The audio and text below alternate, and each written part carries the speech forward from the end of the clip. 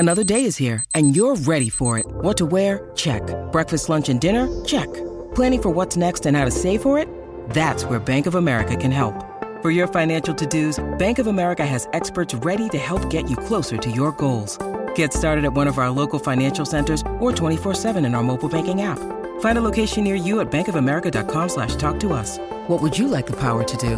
Mobile banking requires downloading the app and is only available for select devices. Message and data rates may apply. Bank of America N.A., member FDIC.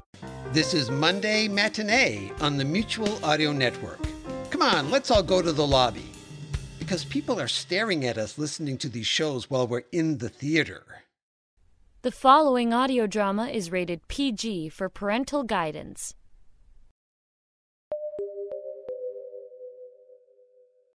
It's the Sonic Summer Stock Playhouse 11th annual season.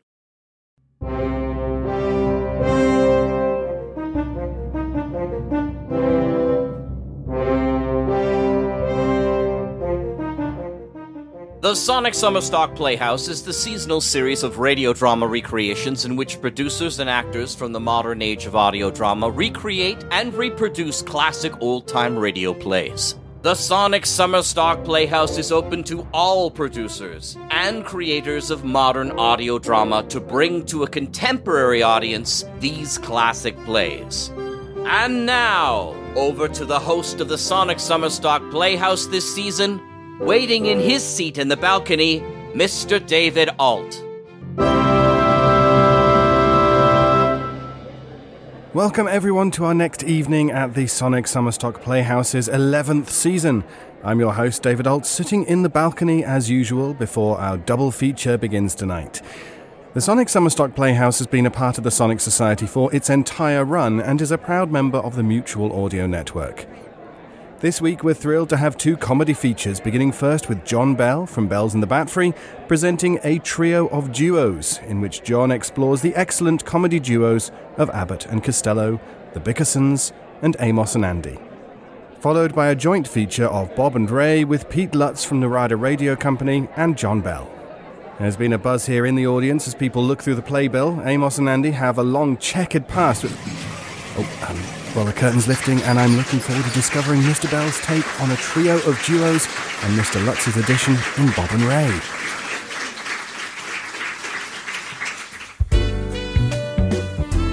And now, a trio of duos. We start with the Bickersons.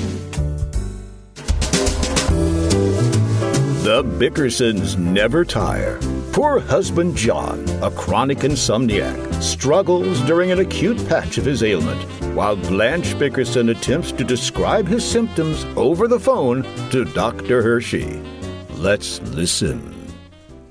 This is worse than ever, Dr. Hershey. Can't you come over?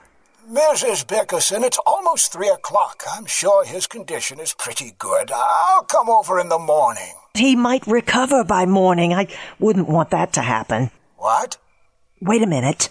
I'll carry the phone into the bedroom and you can hear what John's going through. Hear that? I can't hear your husband on account of those fire engines. That's my husband. What? Incredible. Tell him to do that again. I don't have to. He will. Mrs. Bickerson, there's only one thing that... Just a minute, Doctor. Wait until I get the phone out of the room. Now, what were you saying? Well, it's definitely an acute condition. That roaring indicates he's a mouth breather. Maybe, but John isn't breathing through his mouth. What makes you so sure? I taped it shut with plaster. That isn't wise, Mrs. Bickerson. I'd rather you tape his nostrils. It's less dangerous. I tried that last night. I think my husband snores through his pores. There's only one course of treatment, but it's very expensive. It'll be $200 down and $25 a month for 11 months, plus charges for extras. Sounds like buying a new car. I am. Good night, Mrs. Bickerson. Good night, Dr. Hershey. Maybe John's quiet now. John, John, turn over on your side. Go on. John, stop making that silly noise. I forgot the adhesive tape. Ah! What's the matter with you, Blanche? Who taped up my mouth? I put it on to stop you from snoring. Oh, I never heard of such a thing. You had to go and tape up my mouth just when I'm raising a mustache. Pulled out every hair. That's too bad. You've caused me enough suffering. I'd rather lose your mustache than lose my sleep.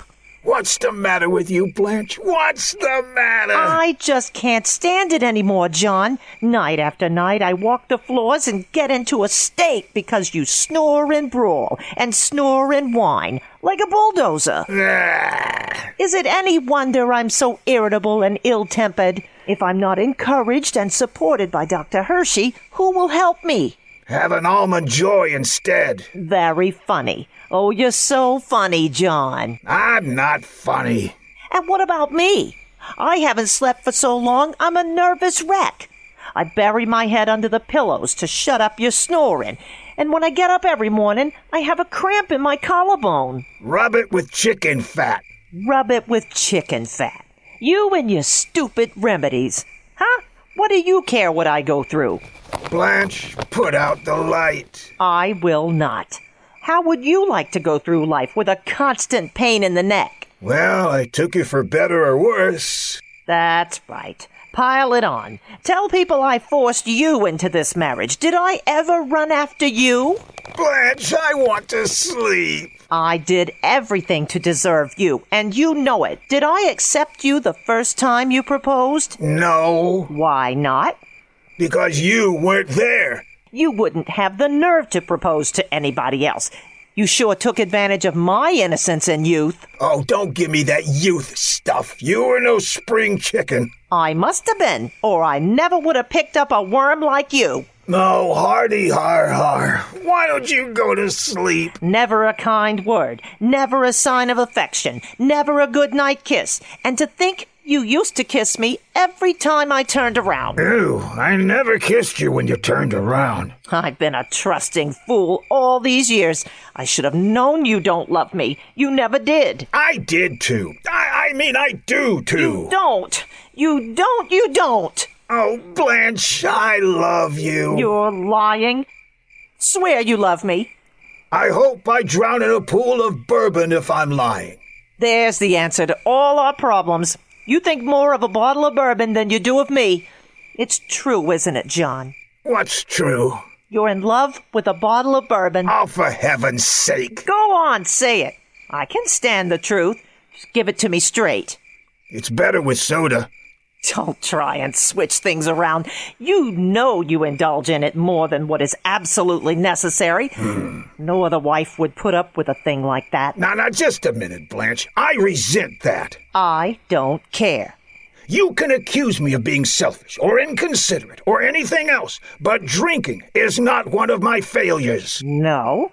It's one of your few successes. That is not true. I don't drink more than any 6 men you know. Huh? Oh, you tricked me into that. The only reason I use bourbon is because the doctor prescribed it. He said I would stop snoring if I took a jigger of bourbon and 2 aspirin before I went to bed tonight. That's not what you do, though. It is. It is not. You're 6 months behind on the aspirin and 2 years ahead on the bourbon. Well, the aspirin gives me a headache.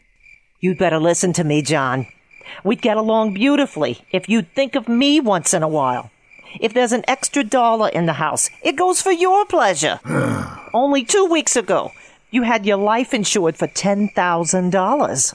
What about it? You're always thinking of yourself. Myself? Now, what kind of idiotic talk is that, Blanche? If I die, you get the $10,000. You know perfectly well that you have no intention of dying. You only got your life insured to tantalize me. I'll drop dead in the morning. You say it, but you won't do it.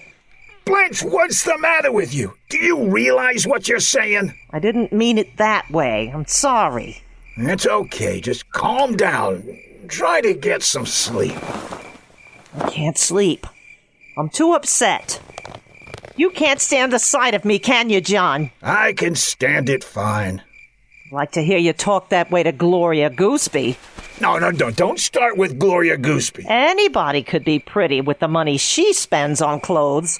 Every time her husband wants a kiss, he has to buy her a dress. You're lucky you've got a cheap wife like me.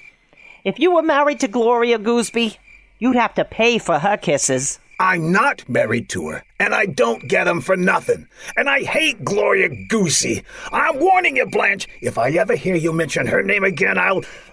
That's right. Hit me. You've done everything else. Oh, for heaven's sake. Blanche, will you please put out the light? I have to get up so early in the morning. Good night. Are you angry, John? No, I'm just sick. Do you hate me? You know I do. I mean, I don't hate you, Blanche. What's the matter with you tonight? What have you done? I've been so upset. I forgot to give you something. It came for you yesterday. A letter? Special delivery. And registered. It was addressed to you and marked strictly personal and private. Oh, what did it say? You needn't be so snide about it, John. I wouldn't have read it, but I accidentally steamed it over when I was pouring myself a cup of tea. Let me see it. You can read it in the morning. Go to sleep. I want to read it right now. Put the lights on and give it to me. Oh, all right. Here it is. Okay. It's from the government. Good night, John. Mr. John Bickerson, sir, in checking your return for 1946, we find you have overpaid your taxes. Enclosed, find a check for $76.50. I say, what a break. I finally... Blanche? Huh? Where's the check? Huh? Don't act sleepy now. What did you do with my $76? I bought a beautiful Evan handbag. It's shark skin trimmed with snake skin, and it matches my calfskin shoes. $76 for a shark skin snake? Take it back! Take it back! Do you hear me? Stop screaming! How could you squander my hard-earned money like this? I deny myself everything. I've been cutting the scraps off your old garter belts and wearing them for bow ties. I had my feet hand-soled in a blacksmith just to save on shoes. I don't even drink my bourbon anymore. I just lick the label and stick my nose in the bottleneck. I don't spend a nickel on myself. You bought a new watch chain yesterday. What watch chain? That was a replacement zipper for my pants. You get that money back, you hear me? How can you do that, John? You didn't buy me anything for our anniversary. Can I keep it, please? No. Please? Oh, what's the use? Can I keep the bag, John? How I slave and sweat to bring money and soul together, deprive myself of every tiny luxury to try to make both ends meet. It isn't worth it. One fatal swoop, and she squanders 2 years of savings. What's a man got to live for? I wish I had the courage to... Maybe I will. Life means nothing anymore. It's the one thing to do. John! Oh, John. The Bickersons, starring Jolene Roxbury as Blanche, JoleneRoxbury.com, and John Bell as the Doctor and John Bickerson, TheBatFree.com. The second of our duo triple play is coming up right after station identification. We now pause for station identification. This is the Mutual Audio Network.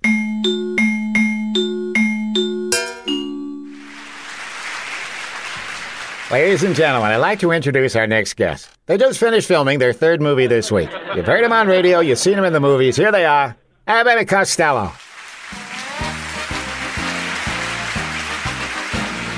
Come on, Costello, I'm going to New York with you. You know, Bucky Harris, the Yanks manager, gave me a job as coach for as long as you're on the team. Right, certainly do. Now, what's going on? Only Abbott's out there. Costello's running late. He'll be here any second. Abbott's already started. Yeah, they've both done this routine so many times they could do it in their sleep. I'm here. Sorry I'm late. I'm going right on stage. Get out of the way. Pet names like Dizzy Dean and... Look, Abbott, if you're the coach, you must know all the players. Daffy Dean. Well, I never met the guys, so you'll have to tell me their names. Then I'll know who's playing on the team. French? You mean funny names? Gouffet Dean. Yeah, well, I see. Well, we have on the bags, we have who's on first, what's on second, and I don't know who's on third. His brother, Daffy? I say who's on first, what's on second, and I don't know who's on third. And their French cousin? Yes. Gouffet? Yes. That's what I want to find out. Well, I should. Are you the manager? Yes. You going to be the coach, too? Who? And you don't know the fella's names? Who? Then who is on first? Who? I mean the fella's name. Who is on first? The guy on first. That's the man's name. The first baseman. Yeah. The guy playing first base. That's it. I'm asking you who's on first. Yeah. What's whose name? Certainly. Well, go ahead and tell me. That's right. That's who? Every dollar of it. Look, you got a first baseman. Who? Who's playing first? That's it. When you pay off the first baseman every month, who gets the money? He does, every dollar. Sometimes his wife comes down and collects it. All I'm trying to find out is the fella's name on first base. Yes. The guy that gets the money. What's wrong with that? Who gets the money on first base? Who? Whose wife? Who? Look, all I want to know is, when you sign up the first baseman, how does he sign his name to the contract? That's how he signs it. The guy? Yes. How does he sign it? No, what's on second base? Who? Who is on first? All I'm trying to find out is, what's the guy's name on first base? Well, don't change the players around. I'm not asking you who's on second. Take it easy, buddy. One base at a time. That's right. I'm not changing nobody. All right. All I'm asking you, who's the guy on first base? No, what is on second? Okay. Who's on first? What's the guy's name on first base? No, he's on third. We're not talking about him. Now let's get back to first. I'm not asking you who's on second. Well, you mentioned his name. I don't know. No, who's playing first? Now, how did I get on third base? What's on second? If I mention the third baseman's name, who did I say is playing third? He's on third. What's on first? All right, what do you want to know? I don't know. Why do you insist on putting who on third base? There I go, back on third again. Will you stay on third base and don't go off it? No, what is on second? Now, who's playing third base? No, who is on first? What am I putting on third? Third base. You don't want who on second? Sure. I don't know. Third base. Why? Look, you got an outfield. Well, I just thought I'd tell you. The left fielder's name. Who is playing first? I just thought I'd ask you. No, what is on second? Then tell me who's playing left field. No, who is on first? Third base. I'm not...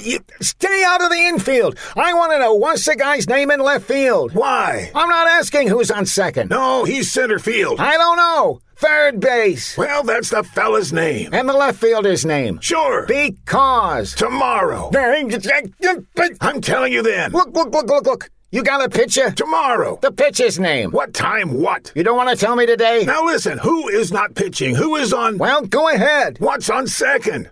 Third base. What time? Certainly. At what time tomorrow are you going to tell me who's pitching? Today. I'll break your arm, you say who's on first. I want to know, what's the pitcher's name? Now you've got it. I don't know. Third base. So they tell me. Got a catcher? Yes. The catcher's name. Now that's the first thing you said right. Today. And tomorrow's pitching. Well, that's all you have to do. All we got is a couple of days on the team.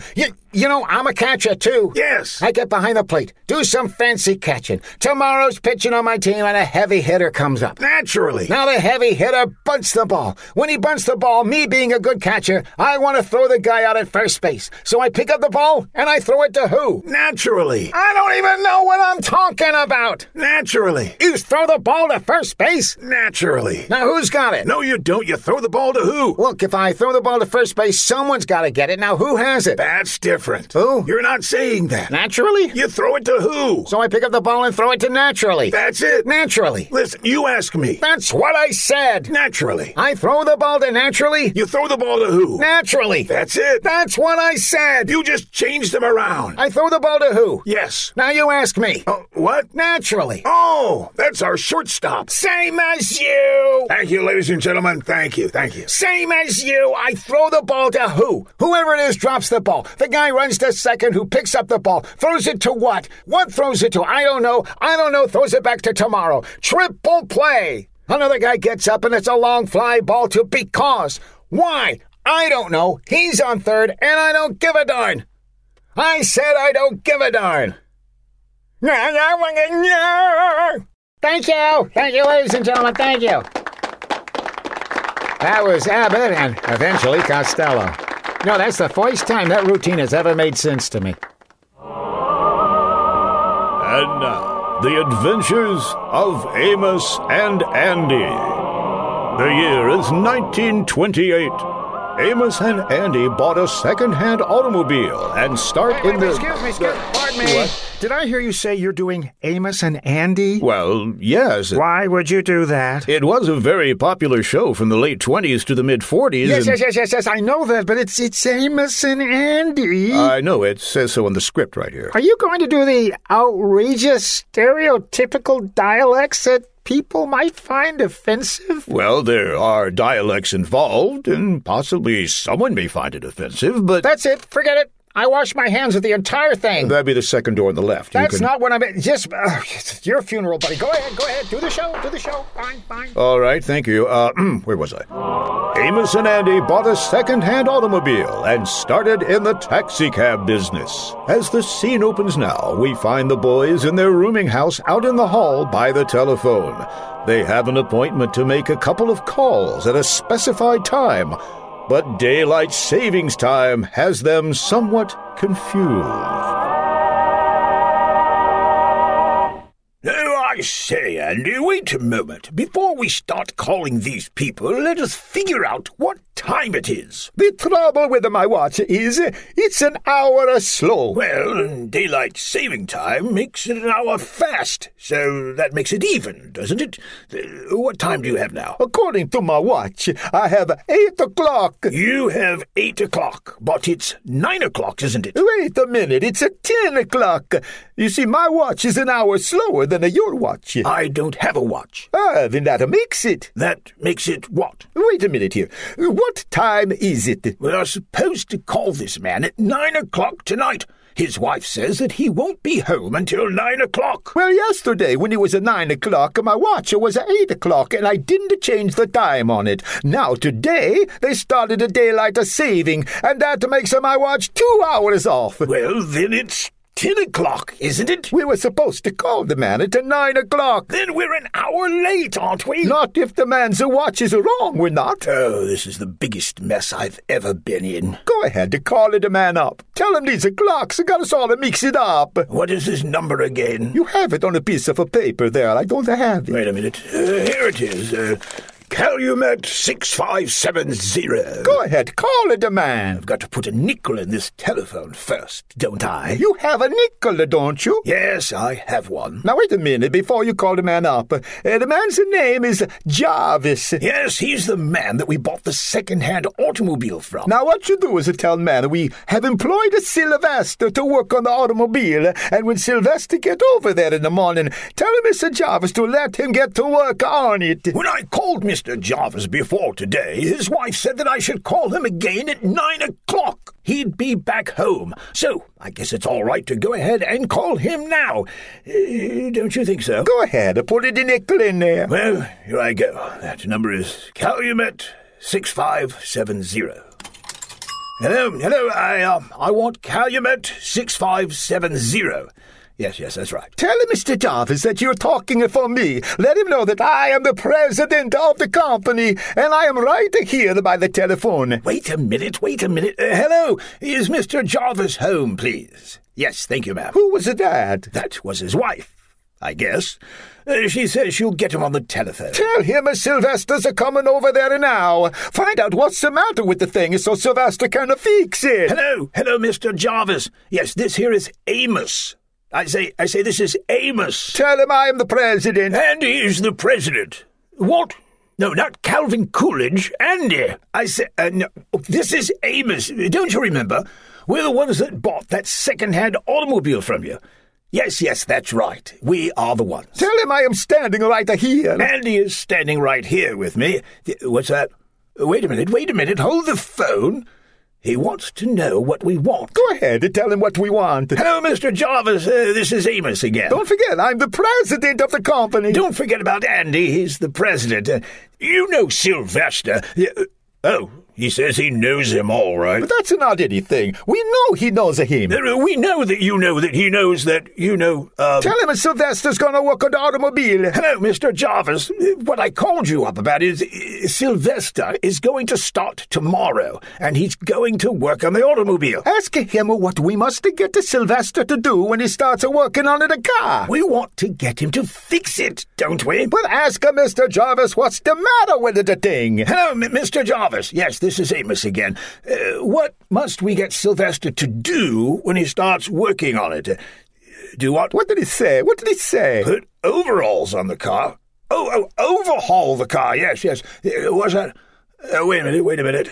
He said something about growls need winding. Ask him again. Hello, Mr. Jarvis. This is Amos again. You say the growls need winding? Oh, the vowels? The vowels, eh? Yes, the vowels need grinding. Wait a minute. Tell him we're not going to grind anything. Hello, Mr. Jarvis. This is Amos again. And he says we aren't going to grind anything. What's that? Oh, wait a minute. I'll tell him. He says you don't have to grind them unless you want to, but they need grinding. Ask him what else is the matter with the thing. Hello, Mr. Jarvis. This is Amos, yes. What else does the car need done to it? What's that? You say the crankshaft. The crankshaft. Let the crank go. We don't need a crank. We'll put a starter under the car. Let the crank go. Tell him he can keep the crankshaft. You can keep the crankshaft. What's that? I can't hear you, Mr. Jarvis. You are getting dumber and dumber. Hello, yes, you're getting dumber. Hello, Mr. Jarvis. Tell him that Sylvester will be there in the morning. Hello, Mr. Jarvis. Andy says Sylvester will be there in the morning. I said that Andy said Sylvester will be there in the morning. No, Sylvester. Sylvester. Don't holler so much. Don't holler so much. Wait a minute. Shut up a minute, will you? Let me talk to the man. You don't got the sense of a monkey. Hello, Mr. Jarvis. You don't have the sense of it. Wait a minute. This here's Amos. Yes, I say this is Amos. I tell you, Mr. Jarvis, I'll come over and talk to you. That's the only way you'll get it in your head. That's the only way you'll get it in your head. Wait a minute. No, hello? Oh, dear. It would appear that he's getting the crank. And we get the shaft. This has been Amos and Andy. Thank you for listening. And take your me book over and throw it in a stereotype Irishman.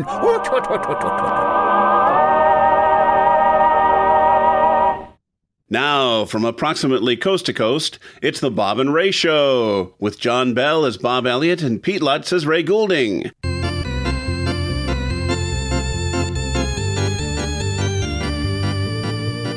And it's all possible thanks in part to two of our old sponsors, Einbinder, the greatest name in flypaper. This year, more than ever before, make flypaper an important part of your life. And by the Monongahela Metal Foundry, makers of shiny steel ingots.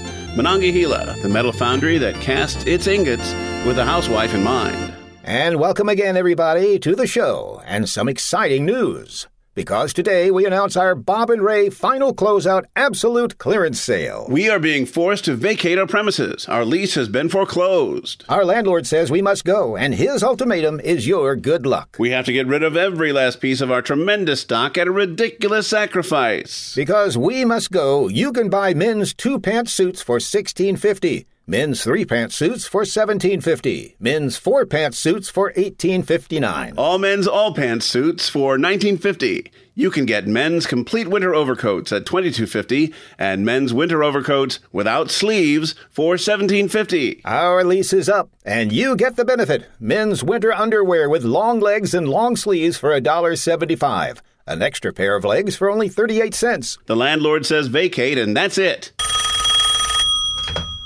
Hello? Yes? What? We can. Darn it. What's the matter? The landlord says we can stay another year.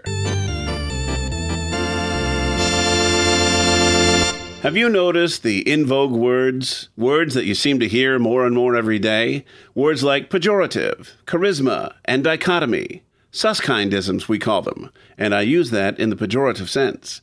And expertise. You seem to hear that every day more and more. Expertise implies that you're listening, I guess, to the words of an expert, and that's one thing we have plenty of here. experts. We're fortunate to have with us now the world-renowned Komodo Dragon Authority from Upper Montclair, New Jersey. His name is Dr. Daryl Dexter. Doctor, would you tell everybody all about the Komodo dragon, please? The Komodo dragon is the world's largest living lizard. It's a ferocious carnivore. It's found on the steep-sloped island of Komodo in the Lesser Sunda chain of the Indonesian archipelago and the nearby islands of Rinja, Padar, and Flores. Where do they come from? Your Komodo dragon, the world's largest living lizard, is found in the Lesser Sunda chain of the Indonesian archipelago and the nearby islands of Rinja, Padar, and Flores. We have 2 in this country at the National Zoo in Washington, which were given to us by the late former premier of Indonesia, Sukarno, some years ago. I believe I read somewhere that a foreign potentate gave America some Komodo dragons. Is that true? Yes. The former premier of Indonesia, Sukarno, gifted this country with 2 Komodo dragons, world's largest living lizards, some years back, and they're now residing at the National Zoo in Washington. Well, now, if we wanted to take the children to see a Komodo dragon, where would we take the children to see a Komodo dragon? If you were in the vicinity of our nation's capital, Washington, D.C., you would take the kiddos to the National Zoo, and there you would see 2 Komodo dragons, the world's largest living lizard. There is a stuffed Komodo dragon in the lobby of the Royal Hotel in Kathmandu, Nepal. They're of the lizard family? Yes. They are the world's largest living lizard and a ferocious carnivore. One swipe of the Komodo dragon's tail can render an enemy senseless. Doctor, I believe we've just about exhausted the subject. I want to thank you for coming here from Upper Montclair. I know it was a great hardship for you to get here today.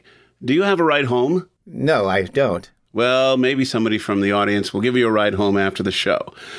I know we all know a great deal more now about the Komodo dragon than we did a few moments ago.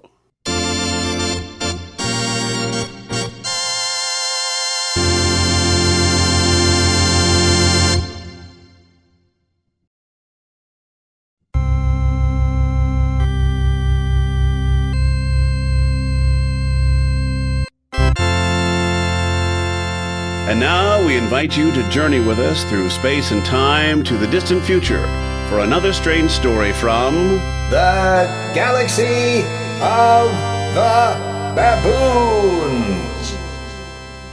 For our latest weird adventure, we move through a time warp to the year 6128. A superior race of monkeys has taken over the universe, and as darkness settles over the barren landscape, we find one of the creatures loping through the entrance of his dwelling place. I'm home, Margaret. Where the devil are you? Is that you, Harold? Yes, of course it's me. Who are you expecting, King Kong? Harold, I don't know why you have to come home in such a foul mood every night. Baboons are supposed to be cute and friendly. Well, I don't know what you expect. Our pet human wasn't out at the front gate to meet me when I came home. And I see he hasn't even fetched the evening paper. Where is he? Asleep under the porch again? I really don't know. He was playing with his ball in the yard just a little while ago. But don't get yourself all upset about it. I'll have dinner on the table in a few minutes. I wish we didn't have to eat as soon as I get home every night, Margaret. I'd like to unwind by swinging in my tire out in the yard for a while before dinner. Well, it just makes it so late when I get through in the kitchen.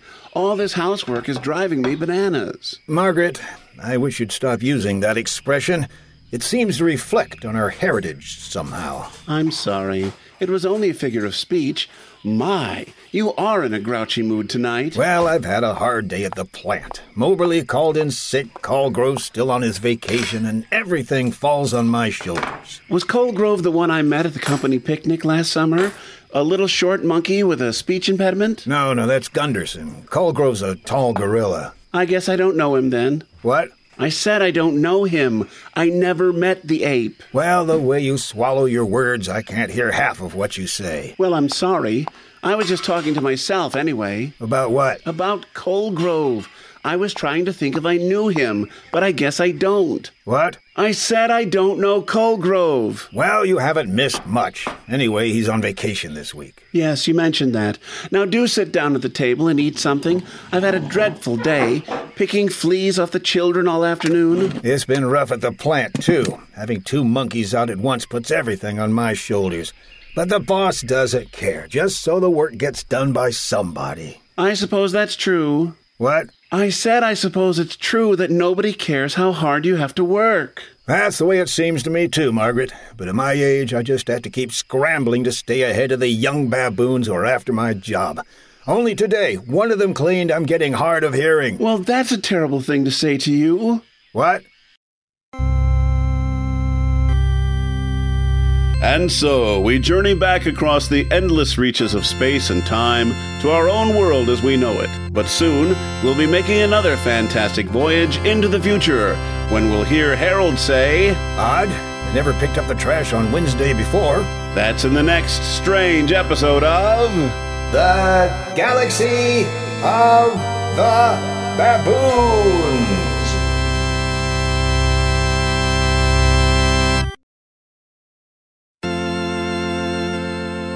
It's mystery time on the Bob and Ray Show, presenting Mr. Treat, chaser of lost people. Today, the surly old investigator takes from his files the case he calls the overdose of very fatal poison murder clue. Our story opens in the luxurious New York penthouse apartment of wealthy Jacobus Pike, famous backer of Broadway plays, as we hear Pike call for his valet, Rudy. Rudy, come here. You call, Mr. Pike? Yes, Rudy. I want you to take this manuscript back to Greg Marlowe, young playwright who is secretly in love with my sister Julia, who dreams of a career on the stage. There's a note inside which explains to him my reason for refusing to back his play on Broadway. Okay, Mr. Pike. I'll be back as soon as possible. That young upstart thinks he can coerce me into putting up my money for any such ridiculous play as that. Well, he has another... What? How did you get in here? What do you want? No, don't shoot me with that gun you're holding. I'll do anything. Don't come any closer. No. Oh, you've murdered me. You sneaked in here wearing the disguise of someone I don't know, waited until I was alone, and then you killed me. Oh, I'm dead. Several hours later, in the office of Mr. Treat, chaser of lost people, we see the surly old investigator at his desk as his assistant Spike Glancy ushers in a tall young man with dark features. We hear Spike say, This gentleman wants to see you, boss. Usher him in, Spike. He's a tall young man with dark features. I can see that, Spike. He looks guilty to me, boss. No man is innocent if he is proven guilty, Spike. Show him in. You see, mister? I told you Mr. Treat was fair. That will be all, Spike. Sit down, sir. I'll be right outside if you need me, boss. All right. Now, what can I do for you, sir? Mr. Treat, I am Gregory Marlowe, young playwright secretly in love with wealthy Jacobus Pike's sister Julia, who dreams of a career on the stage. Come, young man, you'll have to put your cards on the table if you want me to help you. I'm coming to that, Mr. Treat. This morning I went to Pike's expensive New York penthouse apartment. You went there believing that Pike's sister Julia had talked her brother, wealthy Jacobus, into putting up the money for the new play that you've written. Mr. Treat, you're uncanny. I'm right, then. No. I went there expecting to have Pike give me a check for my play so that I can start producing it next week. Aha! What did you find, Marlowe? I found Pike dead, Mr. Treat. Dead? Dead, Mr. Treat. Murdered by an overdose of a very fatal poison. Dreadful! And you want me... I want you to help me, Mr. Treat. My assistant Spike and you and I will first go to the murdered man's apartment. Oh, Spike! Yes, boss? Open the door before you come in. Oh, I'm sorry. Yes, boss. What can I do? Get my car out, Spike. Mr. Marlowe here is going to accompany us to the apartment of the late wealthy Jacobus Pike. I think we have stumbled on a murder.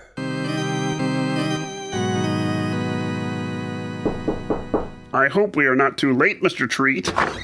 Oh, it's you, Mr. Marlowe. Hello, Rudy. This is Mr. Treat, Chaser. Not the surly old investigator. That's right, Bucko. And who might you be? If I'm not mistaken, Spike, this is Rudy, Mr. Pike's valet. That's right, Mr. Treat. Oh, I've heard a lot about you, Mr. Treat. Come in. There he is, Mr. Chase, over there on the floor where I found him. The name is Treat, Marlowe. He seems nervous, boss. Shall I frisk him? No, that's not necessary. I've already seen to that. Oh, Rudy, will you ask Julia Pike, wealthy sister, to step in here, please? Boss, Greg Marlowe here is a young playwright, secretly in love with Julia, who dreams of a career on the stage. Exactly, Spike. I want to question everybody. But, Mr. Treat, Julia doesn't have anything to do with... Ah, Miss Julia Pike. You sent for me, Mr. Chase? Yes, come in, Julia. Sit down.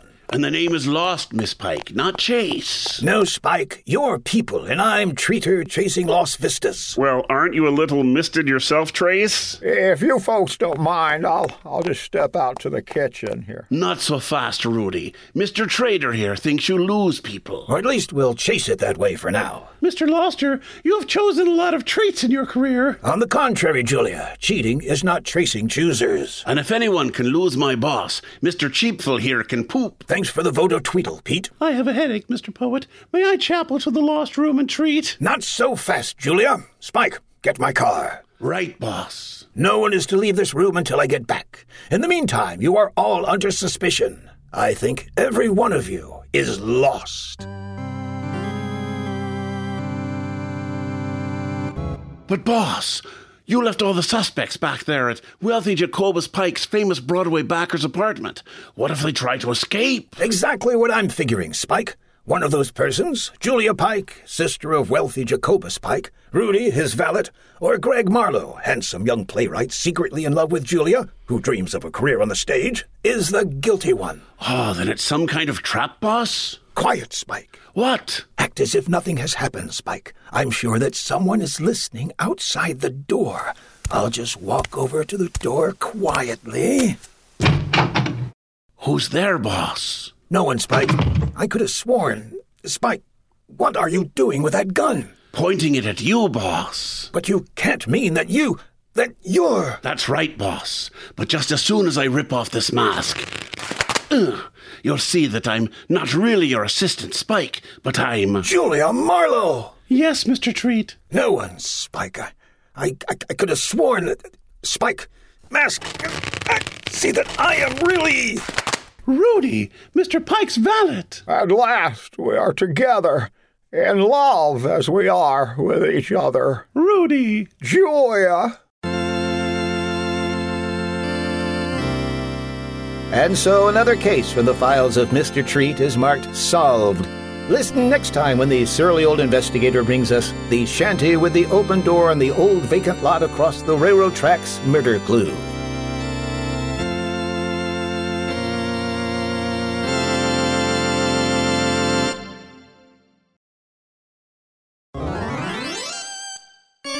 And now it's time for another story of drama and human emotion. A tale well designed to keep you in anxiety. Here to set the stage for this week's yarn is the famous lecturer and world traveler, Commander Neville Putney. Commander, I presume that you've reached into your amazing file and brought forth another tale well designed to keep our listeners in anxiety. Indeed I have, young man. Like all my stories, this one is a true account of ordinary men and women leading ordinary lives, never dreaming that they are about to become enmeshed in a web of anxiety. One of the central figures in this week's tale was a young reservations clerk at the Greyhound bus station in Honolulu. Her name is Lorelei Leilani, and as our story begins, Miss Leilani is just putting down the phone on her desk. Terror is written all over her face as she turns to her immediate superior, Mr. Dockweiler, and says, Good grief, Mr. Dockweiler. I feel as if there's terror written all over my face. An anonymous caller just phoned from New York to say there's a bomb in the bus station. Time to go off at 9 o'clock. Good grief, Miss Leilani. We must get the Honolulu Police Bomb Squad in on this matter at once. There's no time for that now. Look at the giant clock on the bus station wall. It's barely 4 minutes to 9. Good grief, you're right. Then our only hope is to herd these thousands of milling passengers outside to safety before the explosion. But can't you understand? There's no time for that. We have only 3 minutes left, and that bomb must be hidden in one of those 585 lockers that run the full length of that wall over there. Good grief, Miss Leilani. Surely you can't be suggesting that the two of us search 585 lockers in less than 3 minutes. Why, that figures out to... Let's see, 3 goes into 5 once, with 2 to carry. There's no time for that sort of precise calculation now. All we can do is search as many lockers as we have time for and hope that Lady Luck is on our side. You're right, Miss Leilani. The odds are at least 100 to 1 against our opening the right locker in time. But if we're destined to be blown to smithereens, then let it be fate that decides this game of chance for us. Boy, that was one of your most spine-tingling stories yet, Commander. But you can't just leave us all in anxiety this way. Did Miss Leilani and Mr. Dockweiler pick the right locker in the few fleeting seconds they had left to hunt for the bomb? Well, as it developed, they had a good deal more time than they thought. If you'll recall, Miss Leilani mentioned that the anonymous phone call came from New York. And of course, when it's 9 on the East Coast, it's only 4 in Honolulu. So they actually had 5 hours to find the bomb, which was ample time. Well, that's ridiculous. They were going by the clock on the Honolulu bus station wall, and it wouldn't have been set on New York time. Well, perhaps the clock had stopped the night before and nobody noticed it. I do wish you wouldn't nitpick this way at all the stories I draw forth for my amazing file. It might cause people to think that some of them aren't entirely factual. Well, nobody in his right mind could believe that one. The whole idea of having it take place in the Greyhound bus station at Honolulu is absurd. Where could a person go on a Greyhound bus from there? I didn't say anybody was taking a bus. I merely said that people were milling about the station. Now read your closing announcement, you cheeky young blighter. Well, after that story, I sure feel like a fool reading what's written down here. Never mind your emotional problems, just read it. Okay. Friends, be sure to join us again next time when Commander Putney once more reaches into his incredible file of amazing true stories and brings forth a tale well designed to keep you in anxiety.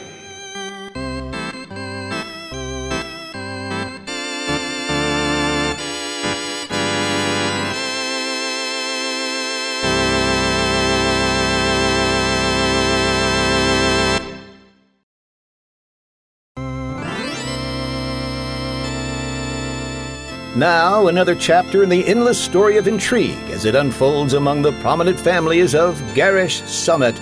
There, in stately splendor, far removed from the squalid village below, they fight their petty battles over power and money. As our action begins, it is Christmas Eve at the Murchfield estate, and the servants are holding their annual holiday party in the root cellar near the main house. Suddenly, the voice of Lloyd the gardener can be heard speaking out above the festive gaiety. I sure hate these Christmas parties Miss Agatha makes us hold every year in the root cellar. It's way below zero in here. Oh, I shouldn't be too critical of Miss Agatha, Lloyd. She's a good sort. Now just pull up one of those bags of turnips and sit down. We're going to sing carols soon. Keep your shirt on, Wilfred. I'm trying to find an ice pick to chip off a piece of eggnog. It sure would help if Miss Agatha put some electric lights down here. Now, Lloyd, Miss Agatha's a good sort. Just try to get into the spirit of the holiday. My word, Lloyd, you fell right in my lap. Do stop flailing around in the dark and sit on one of those turnip bags, Lloyd. I still need an ice pick, but I give up. It really ticks me off that we have to celebrate Christmas down here. I can just picture the family up in the main house, all comfy.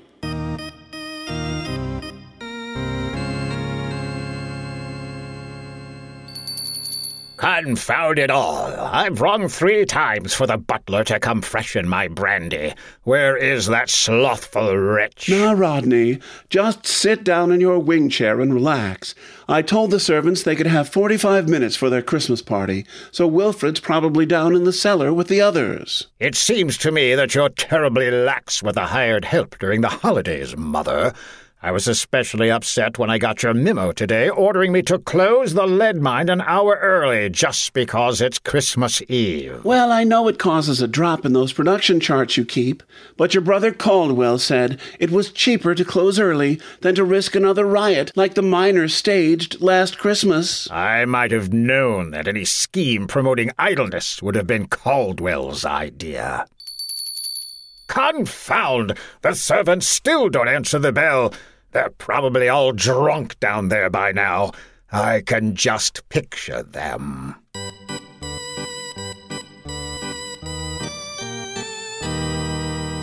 Don't bother thawing out your eggnog over that lighted match, Wilfred. I just found out it's been made with sour milk. Can you beat that? Miss Agatha made our Christmas eggnog with sour milk. There, Lloyd. I'm sure it was unintentional. Miss Agatha's a good sort. Now, let's sing carols. I've just about had it up to here with you, Wilfred. Up to where? I can't see you in the dark. Oh, sorry. I'm pointing at my throat. I just don't understand why you always stick up for Miss Agatha when she makes us hold our party in this damp cellar. Even the turnips down here are rotten. Can't you smell them? Yes, but I'm sure Miss Agatha didn't know that... Are those rotten turnips? I thought it was Lloyd's aftershave I smelled. This is no time for sarcasm, Lucille. I was just saying that Miss Agatha's a good sort and fond of us all. Oh, knock it off, Wilfred. Miss Agatha's an old bat. You're the only one who likes her, and I often wonder why. Hopefully, you'll never learn why. I can just picture the problems it would cause if anyone ever found out.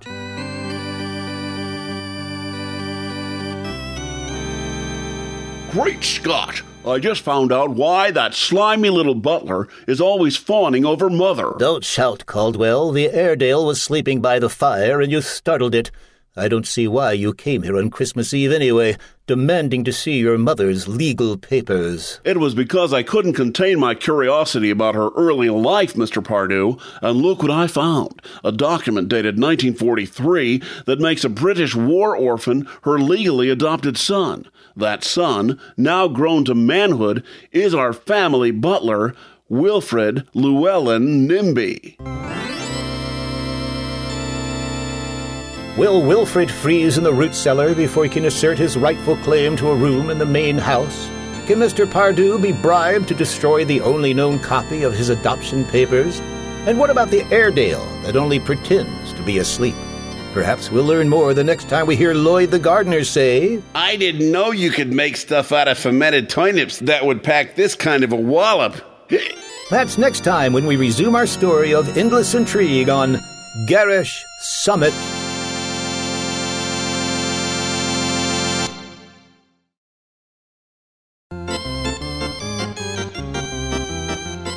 Now let's pay another visit to the Hobby Hut, the special feature conducted by Neil Clummer, editor of Wasting Time magazine. Neil is nationally known as Mr. Hobby himself. I see his guest has arrived, so let's join them. Thanks, Bob, and greetings, hobbyists everywhere. My guest today is Mr. Mulford B. Thaxter of Skokie, Illinois, who's one of the leaders in his field, collecting numbers from places where they ask you to take a number. Right, Mr. Thaxter? Well, Neil, I'm a little too modest to call myself a leader in the field, but I do have over 1,200 numbers from places where they ask you to take a number, and that's about 3 times the size of the next largest collection. Well, then I'd certainly say that makes you a leader in your field, and I'm sure our audience would like to know how it all got started. Well, like so many great things, it was an accident. One hot summer day about 4 years ago, I took my little boy, Mulford Jr., to an ice cream parlor near our house. When I saw a thing on the counter that said, "Please take a number to be served," I naturally took one. And that was the beginning of your collection, eh? Well, not right away, Neil. See, I hadn't planned to keep the number. It was this big plastic one, the kind they use over and over. I just wanted to hear the number called, then I would gladly have given it back. Well, something must have happened there to turn you from an ordinary consumer into an avid hobbyist. What was it? The number I took was 72, and the next one the clerk called was 56. As I say, it was a hot afternoon and the place was crowded. And your little boy was whimpering for ice cream. Yes, that was the real key to the thing. I knew Mulford Jr. couldn't wait until they'd served everybody from 56 to 72, so I started to put my plastic number back on the rack and leave. And something stopped you? Some other people had come in and taken numbers, so that made 75, the next card showing on the rack. Presenting the problem of whether to put your number back or just take it with you. So you took it, thus starting your collection. Right. How did you know? Have I told you this story before? No, I just guessed that might be the ending. But it's still hard to imagine how you'd get 1,200 examples for your collection in just 4 years. Well, when you just take a number and leave, it doesn't take nearly as long as taking a number and waiting to be served. That figures. Also, I get specimens from other collections all over the world. Like this is from a hobbyist in Russia, and the prize of my collection. I can see why. The Russians seem to make their number tickets out of woven straw. The number on this one is 2541, which certainly would indicate that consumers have to wait longer to be served than we do here. Yes. The gentleman who sent me this ticket said it came from an auto showroom. I guess they have quite a shortage of new cars there. He wrote that he'd have to wait about 4 years to be served if he ever took a number to keep for himself. You know, it's really interesting when numbers have stories like that to go with them. I'll say. Here's the oldest one I have, dating back to the time of the Oklahoma land rush. It's carved out of wood, and the number on it is 1. 1? It was used, I'm told, in a remote area where the storekeeper only had 2 customers, so he only needed 1 ticket, in case he was serving a customer and the other one came in. That's ridiculous, Mr. Thaxter. I know. I made up that story. You said they were interesting. I'm sure the listeners appreciate your effort to make the collection seem more interesting than it is. And thanks for being with us in the Hobby Hut. Have a good day and find a good hobby. Everyone. And now, here's the news you've all been waiting for from the Monongahela Metal Foundry. We've got a winner in our giant sweepstakes contest to select a trade name for Monongahela's new number 4 size steel ingot. Our lucky first prize contestant is Mr. Elroy K. Depew of Rural Route Number 1 in Carthage, Missouri. Congratulations, Mr. Depew. And the winning name suggested by Mr. Depew was Alfred. Congratulations again to you, sir, and your fortune in prizes will be on its way to you first thing tomorrow. And so this ends another installment of the Bob and Ray Show, coming to you from somewhere. All material was written by Bob Elliott and Ray Goulding, and specially reenacted for the 2020 Sonic Summerstock Playhouse by John Bell and Pete Lutz. Music was performed by Dr. Ross Bernhardt at the mighty Wurlitzer organ. And sound effects were performed remotely by Campy, the magic water dolphin at SeaWorld, Orlando, Florida. Post-production and mixing by Pete's Milkman, who also knits mittens for the friendly mechanics at Tommy Ingo's House of Tires in Lost Dog Falls, Vermont. Does anyone have a milkman anymore? And now this is Ray Goulding saying right if you get work. And Bob Elliott reminding you to hang by your thumbs. Good night, folks. Good night.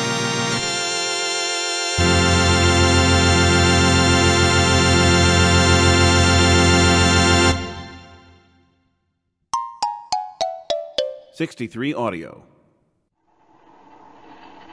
This is Mutual.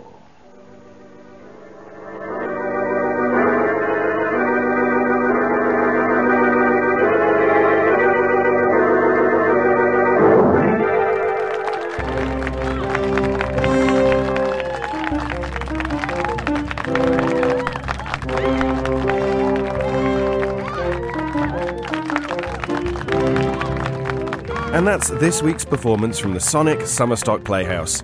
All productions, features, characters and scripts presented in the Playhouse belong strictly to their respective copyright holders, and no copyright infringement is assumed or intended. The Sonic Summerstock Playhouse is part of the Sonic Society and a proud member of the Mutual Audio Network. and any shows that continue their run must receive express permission from all parties involved. Join us next week for another classic performance. For our announcer Jack Ward, I'm your host, David Alt. Good night.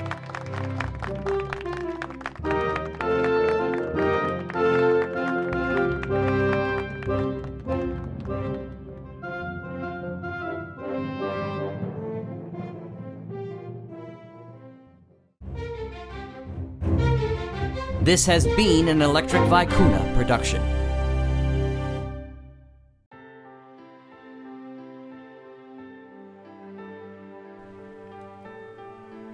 Happy holidays from all of us here at the Mutual Audio Network.